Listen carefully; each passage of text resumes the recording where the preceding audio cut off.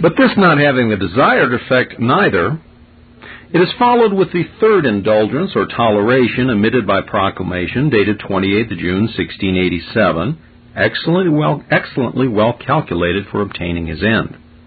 wherein, after a solemn declaration of his intention to maintain his archbishops and bishops, he does, by his sovereign authority, prerogative royal, and absolute power, suspend, stop, and disable all penal and sanguinary laws made against any for nonconformity to the religion established by law,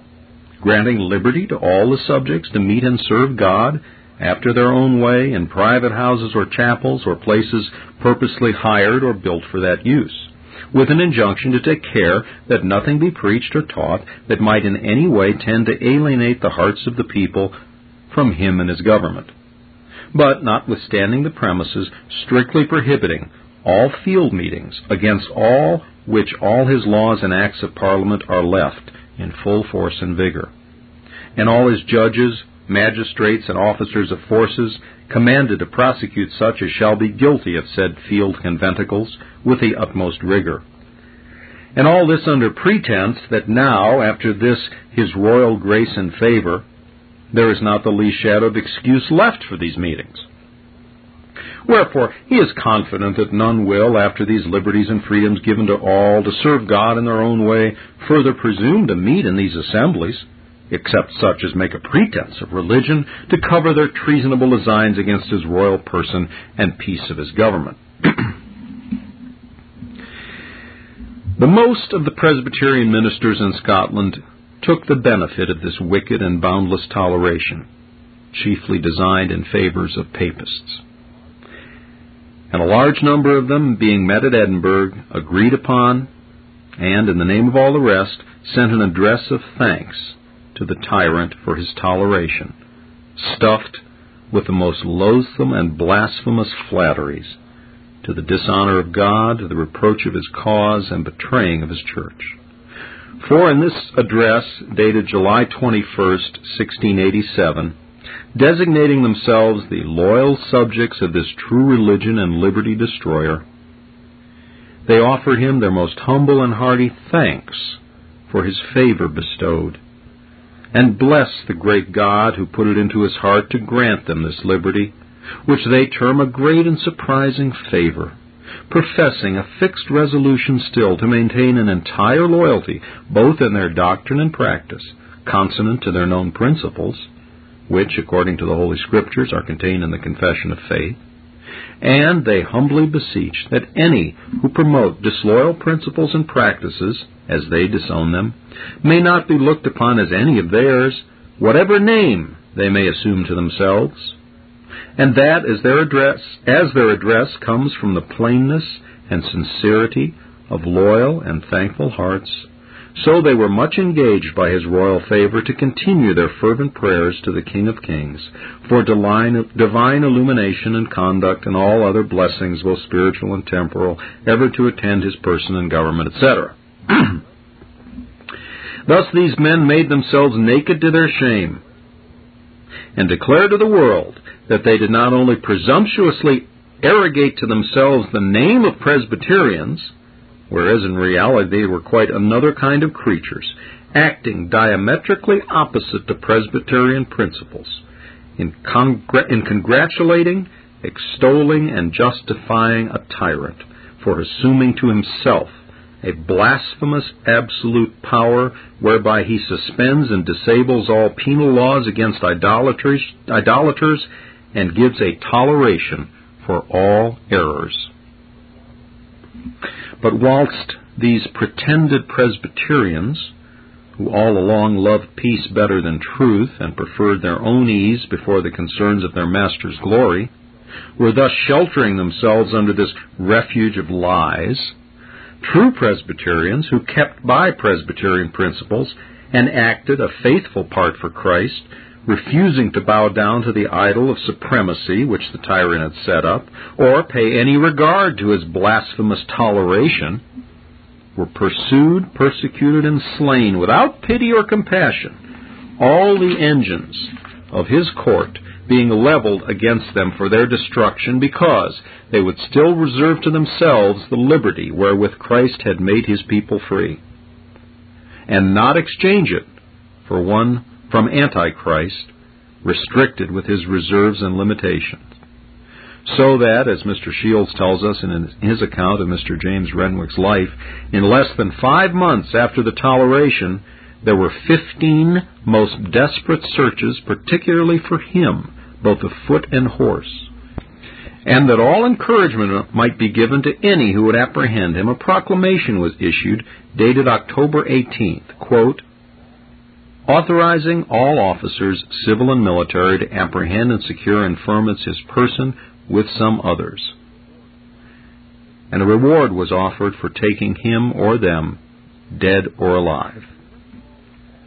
In the midst of all these hazards, this unwearied and faithful laborer did notwithstanding continue at his work in preaching, catechizing, etc., and the Lord still preserved him from falling into the enemy's hand until he had finished that piece of generation work, in drawing up a full and faithful testimony against York's toleration and for the covenants and work of reformation, etc., which he gave in to a meeting of Presbyterian ministers at Edinburgh on the 17th of January, 1688.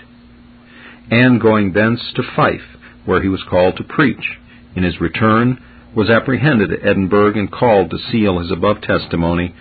with all his other contendings against popery, prelacy, Erastianism, and all defection from the land's attainments and reformation, with his blood, which he did in the Grassmarket of Edinburgh, 17th of February, 1688, with a remarkable an extraordinary measure of the Lord's gracious presence and spirit,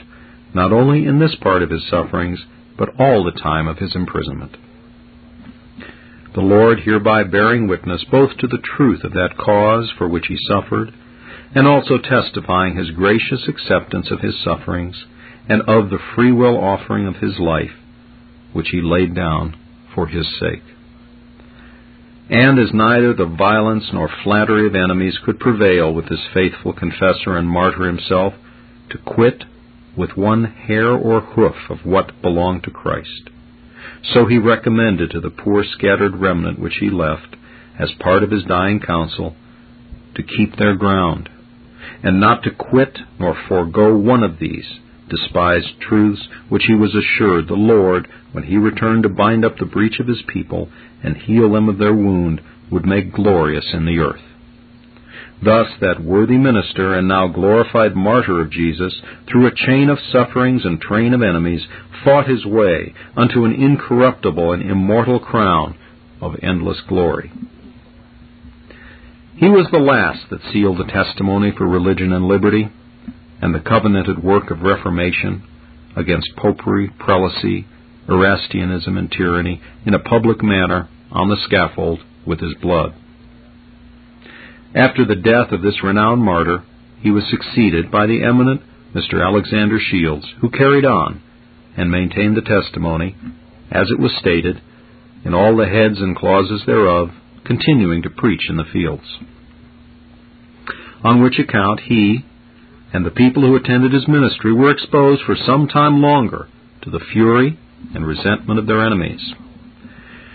But their power, which they had so long perverted and abused, quickly came to a period. For in a few months God, in his righteous judgment and adorable providence, overturned that throne of iniquity on which they depended, and expelled that inhuman, cruel monster from his tyrannical and usurped power, upon the Prince of Orange's coming over into England in the beginning of November that same year. But although the Lord at this juncture and by this means rescued and delivered our natural and civil rights and privileges in a national way from under the oppression and bondage of anti-Christian tyranny, arbitrary and absolute power, yet the Revolution at this time brought no real deliverance to the Church of God, but Christ's rights, formerly acquired for him by his faithful servants, lay still buried under the rubbish of that anti-Christian building of prelacy erected on the ruins of his work in this land.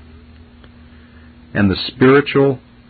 liberties and privileges of his house remained, and do still remain, under the bondage of Erastianism, supremacy, toleration, etc. For it is well known that although this man, Jehu-like, destroyed Baal out of Israel, yet he departed not from the sins of Jeroboam, wherewith he made Israel to sin.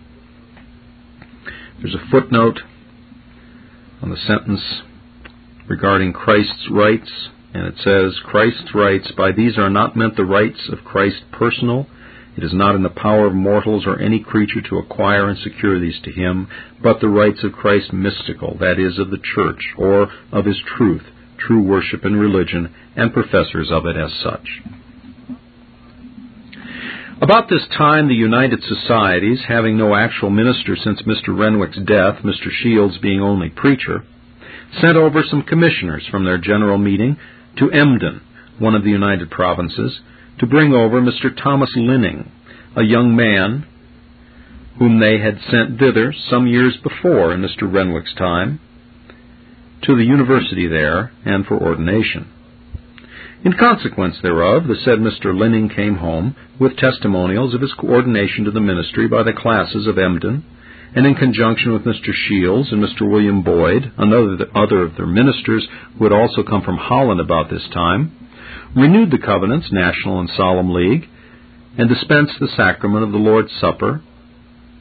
near Lesmabago in Clydesdale, and continued to preach to the people for about 4 months,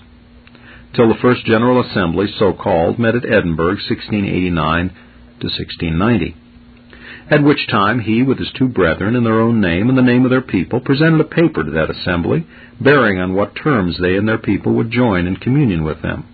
only craving that they might all join in humbling themselves before the Lord, and acknowledge and bewail their fathers, their own, and the land's many and heinous iniquities, and breaches of covenant before they proceeded to any other business, and so have their public sins and scandalous compliances washed away by repentance and calling upon the name of the Lord Jesus, that they would purge out from among them all ignorant, insufficient, heterodox, and notoriously scandalous ministers, such as by information, accusation, or otherwise were guilty of the blood of the saints, etc. But these proposals were reckoned unseasonable and impracticable, tending rather to kindle contention than compose division, and so were thrown over their bar. The generality of these men were so plunged and puddled in the ditch of defection and apostasy that they could not think of the drudgery of cleansing themselves in God's way by a particular and public confession of and humiliation for their own and the land's public sins, but chose rather to sit down filthy and polluted as they were, and presume in the midst of their abominations, unrepented of, to approach God's holy things, which, how provoking it to heaven, let God in his word be judge. Nay, it is but too evident that for this cause God then laid them under that awful sentence of Revelation 22:11, Him that is filthy, let him be filthy still, or that Isaiah 22:14. For as their hearts were then hardened against God's call by his word and providence to that important and most necessary duty, so ever since they have been so much the more so, and have gone on from evil to worse. But to return to our purpose. The 2 brethren, Messrs. Linning and Boyd, upon the rejection of the above said paper of proposals, intending to unite with them at any rate, gave in another, importing their submission to the assembly, which paper Mr. Shields also, through their influence, insinuations, and persuasions, was drawn to subscribe and adhere to, which he had never done had he not fallen by the means of these false brethren,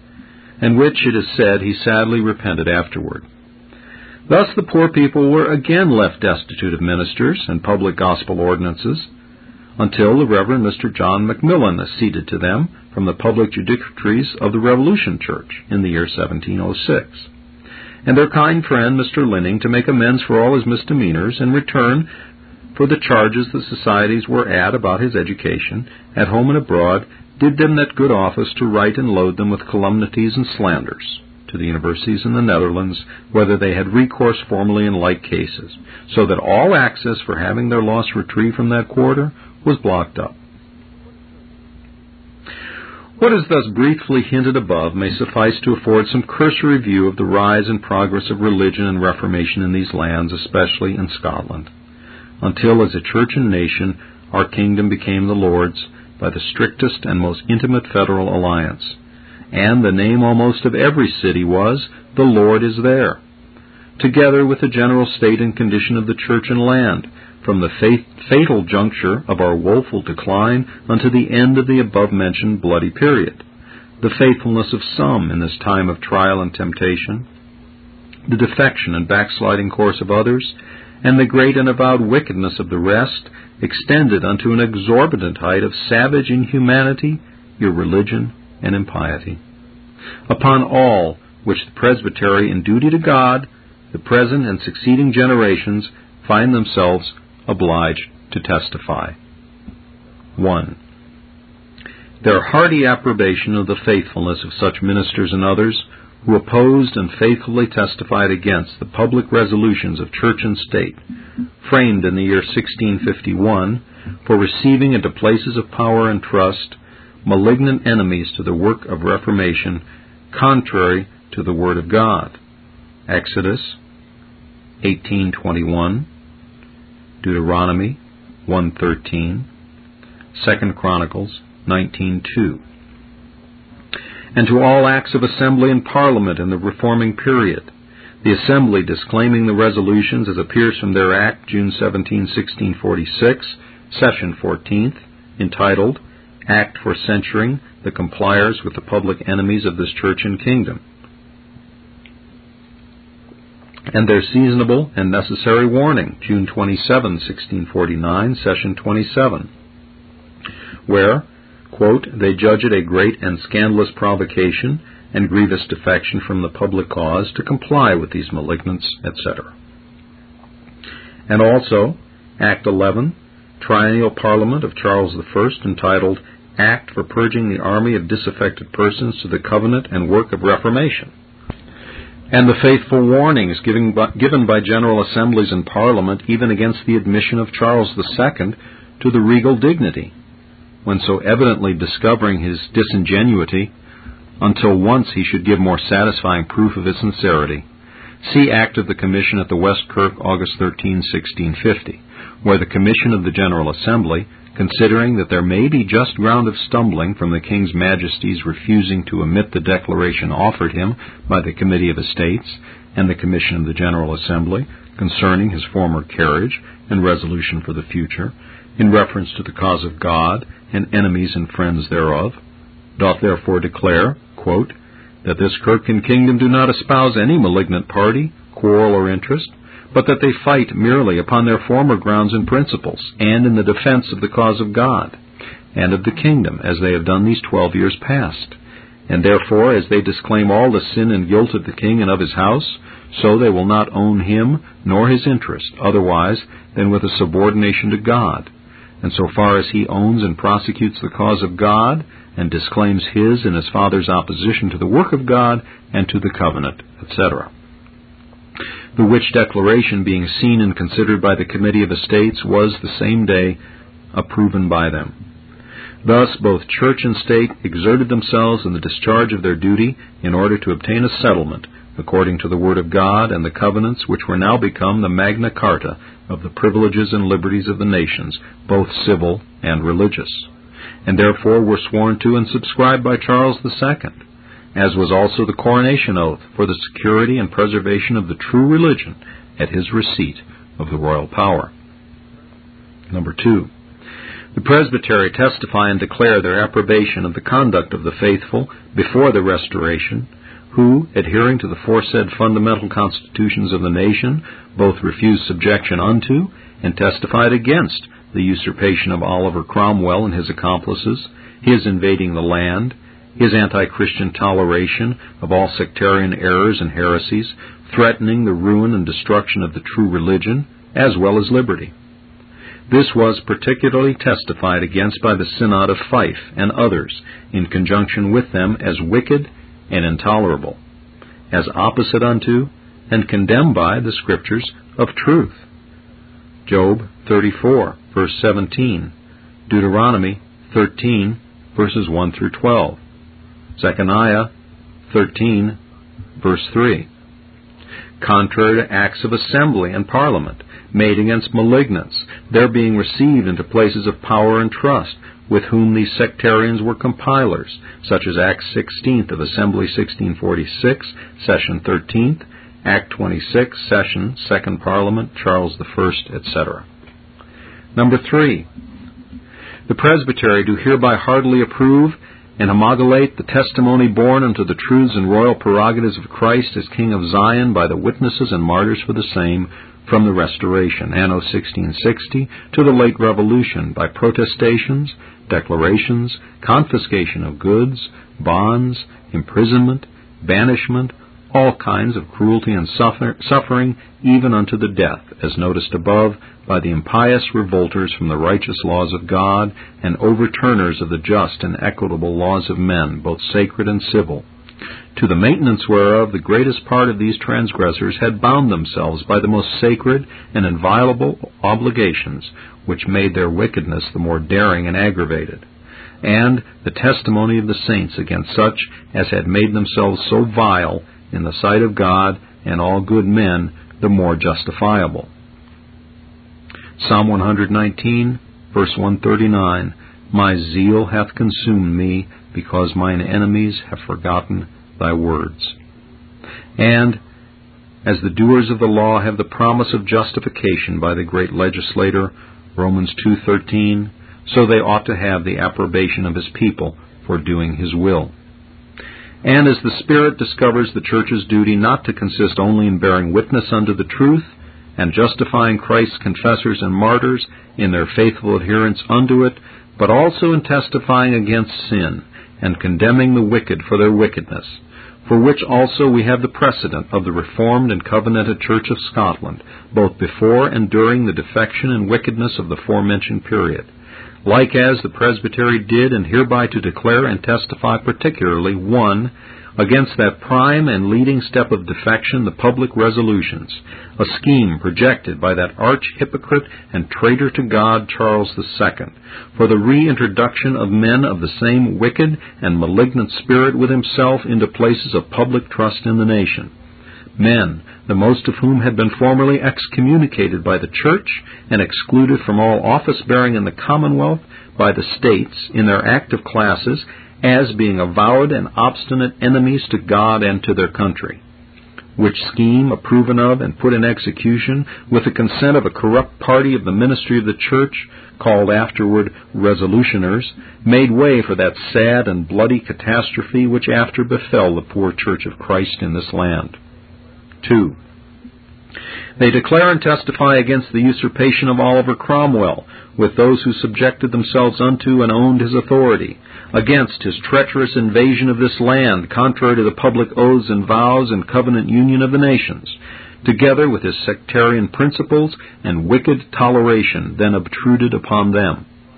3. They declare and testify against the restoration of Charles II, 1660, under the government of these covenanted lands, after he had so plainly discovered his spirit and designs in the matter of the public resolutions, on account of which treacherous and double-dealing with God and man, he was, in the Lord's holy and adorable providence, justly secluded from the government, and lived in exile for the space of 10 years. But, by means of his malignant public resolution friends, he was again by might, though not of right, restored, without so much as his adherents sought to those oaths which he had so formerly solemnly sworn. Add to this the Church's sinful silence, through the influences of the backslidden Resolution party therein, so that at the convention of the pretended Parliament anno 1661, consisting mostly of persons of known disaffection to the true religion, elected of purpose to serve the King's traitorous designs, there was not so much as a protestation for civil or religious liberties and privileges offered thereunto. But the vile person, as he afterward fully declared himself, was peaceably, though illegally, exalted. Number 4. As the Presbytery find themselves in duty bound to testify against this most unhappy restoration of Charles II, so of necessary and just consequence they declare against the whole of his usurped and tyrannical administration, particularly against his blasphemous and heaven-daring ecclesiastical supremacy, against the Act Recissory, declaring null and void the covenants, Presbyterian church government and all the laws made in favor of the true religion since the year 1638. That wicked anniversary Thanksgiving Day in memory of the Restoration. The reestablishment of diocesan and Erastian prelacy. His publicly and ignominiously burning of our solemn covenants after pretending to nullify their obligation, with all his cruelty, tyranny, oppression, and bloodshed, under color and without form of law, exercised upon the Lord's people during the whole of his reign. Number 5, they again testify against the treachery of these covenanted lands in their advancing, contrary to our solemn covenants and all law and reason, James, Duke of York, a professed papist, and avowed malignant to the throne of these realms. As also they testify against his Christ-dethroning supremacy and anti-Christian indulgences and tolerations, flowing from that wicked fountain, his horrid and cruel massacring and murdering of the saints and servants of the Most High, with all his other wickedness briefly specified in the foregoing narrative. Upon the whole, the presbytery declare and testify against all the affronts done unto the Son of God, and open attacks made upon his crown and kingdom,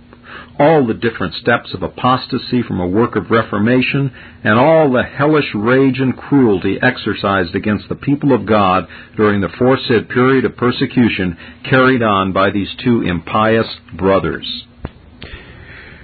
Part 2. Containing the grounds of the presbytery's testimony against the constitutions, both civil and ecclesiastical, at the late Revolution, anno 1689, as also against the gross Erastianism and tyranny that has attended the administration, both of church and state, since that memorable period, with various instances thereof, etc. After the Lord, for the forementioned space of 28 years, had, because of their manifold sins, sorely plagued this church and nation with the grievous yoke of prelatical tyranny, bloodshed, oppression, and fiery persecution, and thereby had covered the daughter of Zion with a cloud in his anger, and cast down from heaven unto the earth the beauty of Israel, and had thrown down in his wrath the strongholds of the daughter Judah, yea, brought them down even to the ground. He was pleased, in his holy sovereignty, to put a stop to that barbarous cruelty that was exercised upon his people at the last national revolution, by the instrumentality of the Prince and Princess of Orange, which is the more remarkable in that those whom the Lord employed as the rod of his anger to strike off that monstrous tyrant James, Duke of York, from the British throne, were natural branches sprung up from the same stock. And this at a juncture when not only the Church of Christ was in the greatest danger of being totally extirpated, but the whole land in hazard of being again overwhelmed with popish darkness and idolatry. But although a very fit opportunity was then offered the nations for reviving the long-buried work of a covenanted reformation, both in church and state, and reestablishing all the ordinances of God in purity according to their scriptural institution, yet alas, how deeply is it to be lamented that instead thereof, the multitude of his tender mercies being forgotten, there was a returning, but not to the Most High, yea, a turning aside like a deceitful bow, so that, in many respects, our national guilt is now increased above what it was in former times. Wherefore, as the presbytery desires with the utmost gratitude to acknowledge the divine goodness in giving a respite from the hot furnace of persecution, so they likewise find themselves, in duty to their princely master and his people, obliged to testify and declare against foresaid revolution settlement in a variety of particulars, with the many defections and backslidings flowing therefrom. Like as they hereby do testify against the Constitution, both civil and ecclesiastic, at the Revolution, anno 1689, in these respects and for these reasons. 1.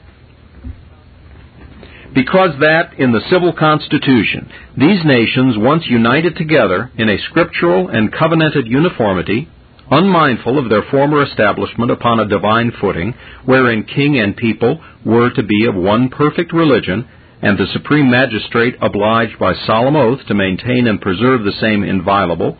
did call and invite William and Mary, Prince and Princess of Orange, unto the possession of the royal power in these lands, in a way contrary to the word of God, Deuteronomy 17:15. Thou shalt in any wise set him king over thee, whom the Lord thy God shall choose. One from among thy brethren shalt thou set king over thee. Thou mayest not set a stranger over thee, which is not thy brother. 2 Samuel 23, verse 3. The God of Israel said, The rock of Israel spake to me, He that ruleth over men must be just, ruling in the fear of God. In opposition to these clear precepts, the nations did choose the foresaid persons to sway the civil scepter over them, who were neither brethren by birth nor religious profession, being educated in a church where Erastianism prevails, as appears from their ascribing such an extensive power to the civil magistrate as is inconsistent with the intrinsic power of the church. Accordingly, by these principles, said Prince of Orange did regulate his conduct in the assumption of his regal authority, consenting to swear 2 distinct oaths, whereby he obliged himself to preserve and maintain the 2 distinct and contrary religions, or modes of religious worship, presbytery and prelacy, and so betrayed both to God and man his politic, worldly views, and proclaimed himself destitute of that truth and religious fear which is the essential character of every person who may warrantably be invested with supreme authority over the Israel of God.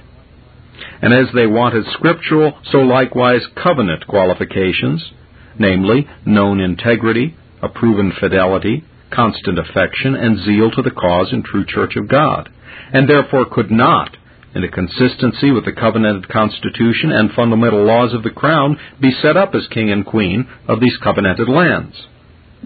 Again, as during the persecuting period, the nations generally were involved in the guilt of perjury and deep apostasy by the many sinful, contradictory tests, oaths, and bonds then imposed. So, in a particular manner, those who, by virtue of their birth and dignity, ought to have been the defenders of the nation's privileges, both sacred and civil, on the contrary, as privy counselors to the 2 impious brothers in their rage against the Lord and His anointed, and as members of their iniquitous parliaments, where, perverting equity and justice, they framed the most heaven-daring and abominable mischiefs into a law, and then with the utmost cruelty prosecuted the same, had many of them brought themselves under the fearful guilt of these atrocious crimes of murder, perjury, tyranny, and oppression, and thereby, according to the law both of God and man, not only forfeited their lives, had the same been duly executed, but also divested themselves of all just right and title to act the part of the nation's representatives, in choosing and installing any in the office of supreme civil governor, until at least they had given suitable evidence of their repentance. Yet, such were the constituent members of that Committee of Estates and First Parliament employed in the Revolution settlement, without so much as making any suitable public acknowledgment of their wickedness in the active hand the generality of them had in the former bloody persecution, as appears from a comparative view of the lists of the members of Parliament, and particularly the Duke of York's last Parliament, with Act 2nd of the Acts and Orders of the Meeting of Estates, anno 1689. Yea, by viewing the lists of James VII, his Privy Council, annexed by Wadrow to the 2nd volume of his history, it is evident that a great number of the nobility alone, members of that bloody council, were also members of foresaid Convention of Estates, the members of which convention, 7 bishops excepted, were exactly the same with the members of the First Parliament at the Revolution. For this, compare 2nd Act of the Meeting of Estates with Act 1st, Parliament 1st of William and Mary. By all which it is evident that from princes who had thus removed the bound and discovered no just remorse for their sins, there was little ground left to expect a happy establishment of religion in restoring the flock of Christ to the full possession of those valuable privileges and liberties wherewith He had made them free. The character of the constituent members being considered, the Constitution itself, and wherein it is inconsistent with our covenanted establishment, and is therefore hereby testified against, comes next to be considered. Although the declaration of the Meeting of Estates in this kingdom, containing their claim of right, comprehended much more of their civil liberties and formal rights of government than was enjoyed under the former monstrous tyranny, yet by no means sufficiently provided for the legal establishment of our former happy Reformed Constitution, which necessarily obliged the civil rulers to employ their power to maintain and defend not only the doctrine, but also the Presbyterian worship, discipline, and government as the only and unalterable form instituted by Christ in His house. Whereas this craves the abolition of prelacy and the superiority of an office in the church above presbyters in Scotland, simply as it has been a great and insupportable grievance and trouble to this nation, and contrary to the inclinations of the generality of the people ever since the Reformation from Popery, without regarding the divine right of presbytery and the contrariety of prelacy to scriptural revelation. In agreeableness to which demand, when the first Parliament met in Scotland immediately after the Revolution, which began the day of April 1689 in Act 3rd, Session 1st, entitled Act Abolishing Prelacy, they abolished prelacy for the foresaid reason, and further declare that they will settle by law that church government in this kingdom which is most agreeable to the inclinations of the people. Accordingly, in the second session of the same Parliament, Act 5th, June 7, 1690, the Parliament establishing the Presbyterian church government and discipline, as it had been ratified and established by the 14th Act, James 6, Parliament 12th, Anno 1592, reviving, renewing, and confirming the foresaid Act of Parliament in the whole heads thereof, except that part of it relating to patronages afterward to be considered of. Likewise, in the above-mentioned Act of the Revolution, the 33 chapters of the Westminster Confession of Faith, exclusive of the Catechisms, Directory for Worship, and Form of Church Government formally publicly authorized, and Covenants National and Solemn League, were ratified and established by the Parliament. And the said confession, being read in their presence, was voted and approved by them as the public and avowed confession of this church, without taking any notice of its scriptural authority. And further, in the same session of Parliament, by the royal power elenerally, the first meeting of the General Assembly of this church, as above established, was appointed to be held at Edinburgh the third Thursday of October following the same year, 1690. And by the same civil authority and foresaid act, many of the churches in Scotland were declared vacant. Number 2. The Presbytery testify against the ecclesiastical constitution at the Revolution, particularly in regard, first, that the members composing the same were no less, if not much more, exceptionable than of those whom the state consisted,